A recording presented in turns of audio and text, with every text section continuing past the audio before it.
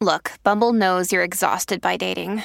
All the must not take yourself too seriously and 6'1" since that matters. And what do I even say other than hey? Well, that's why they're introducing an all-new Bumble with exciting features to make compatibility easier, starting the chat better, and dating safer. They've changed, so you don't have to. Download the new Bumble now. Hi, everybody. This is Adriana Trajani. I'm the host of You Are What You Read. I have the privilege of interviewing luminaries of our times about the books that shaped them from childhood until now. We get everybody from Sarah Jessica Parker to Kristen Hanna, Mitch Albom, Susie Essman, Craig Ferguson, Rainn Wilson, Amor Tolls, you name it, they come, they share. New episodes of You Are What You Read drop every Tuesday on Apple, Spotify, or any major streaming platform wherever you listen to your podcasts. And I've got news about Dirty Dancing. Yes. Who liked Dirty Dancing growing up? Me. Yeah.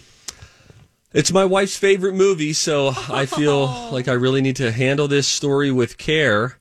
We found out a little bit more yesterday about the Dirty Dancing sequel. Say me if you forgot that Dirty Dancing was coming out with a sequel. Me. I think they had Dirty Dancing Havana Nights at one point, which was ill-fated. It didn't go so great. This one, though, I think will please Dirty Dancing fans. Jennifer Grey is, first and foremost, coming back as Baby. She will be back as Frances Baby Houseman. The movie will take place in the 1990s, with Baby returning to the Catskills Resort Kellerman's. Ooh. So the original took place in the early 60s. That was the time in which it was set. This is going to be, Donna, your favorite description of any movie, a coming-of-age romance. Yes. About a young woman, but Baby's own journey will intertwine with that story as well. Okay. Also probably going to see some other familiar faces, more than just Jennifer Grey.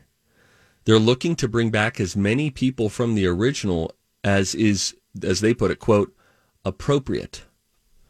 Baby's dance partner, Johnny, of course, was played by Patrick Swayze, who passed away years ago. The producers, though, are in talks with his estate about whatever it is that they are planning. So some kind of presence in the film. Okay, and we've hit our first groans of the day. Tell me what you're groaning about. I would say if they're using old footage of the actual movie for flashback scenes, I'm okay with that. Anything else kind of creeps me out. Yeah, don't do a hologram is what Thank we're saying. you. Or some type of, not a hologram, but I sound so old. You know what I mean? Yeah. I know what you Digitally mean. produce him Yes. on somebody else's body as an old man. Now, I, to speak on the other half, really enjoy that. I think, like, when I saw a Star Wars movie after, Princess Leia, the actress who played Princess Leia, somebody help me. Carrie Fisher. Had passed away, and then surprisingly saw her in another movie where they had made her look like young Princess Leia, and then there were other things where they took previously filmed scenes, and it was this really crazy how they pulled it off. I like it only because I'm a sucker for the nostalgia of it all. And so if there's a way where technology, where they could say to Patrick Swayze's estate, possibly, hey, there's this incredible deep fake tech out there where we can do what he would have wanted to do if he was still alive, which is reunite on screen with these people. Maybe if his family's on board with it, I'm on board with it. Okay. I tried to win you over there. I just don't even think it should be a sequel. I thought it was creepy when Natalie Cole sang with her dad, Nat You King did? Cole. Yeah, Unforgettable? Yes, and it was just a video of him. Yeah. And she sang along with him. There is something like, Oh, I don't know. No, I loved that. Okay. As for the music in the movie, the soundtrack of the Dirty Dancing sequel will include songs from the original, such as the greatest song in that soundtrack, Hungry Eyes. Oh, that's a great song. As well as 90s hip-hop is going to be featured because it's set in the 90s. Possibly even some era-appropriate artists like Alanis Morissette and a name I've never heard in my life before, Liz Phair. What do you mean? You've don't never know heard Liz her Phair? name before? I have never heard that name, nor have I Yes, seen you it. have. No, Yes. Donna. All right, let me pull up All her right. hit. Nope, We'll pull I up have her never. biggest hit. Okay. I have never in my life. She's great.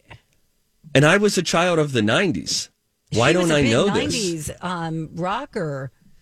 I know. I don't know why I don't know her. She's kind of like a Lilith Fair type of person that Yes. would probably be included. Oh, sure.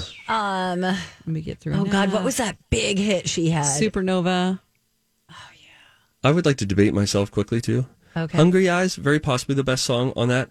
But She's Like the Wind, sung by Patrick Swayze. Yeah, really good.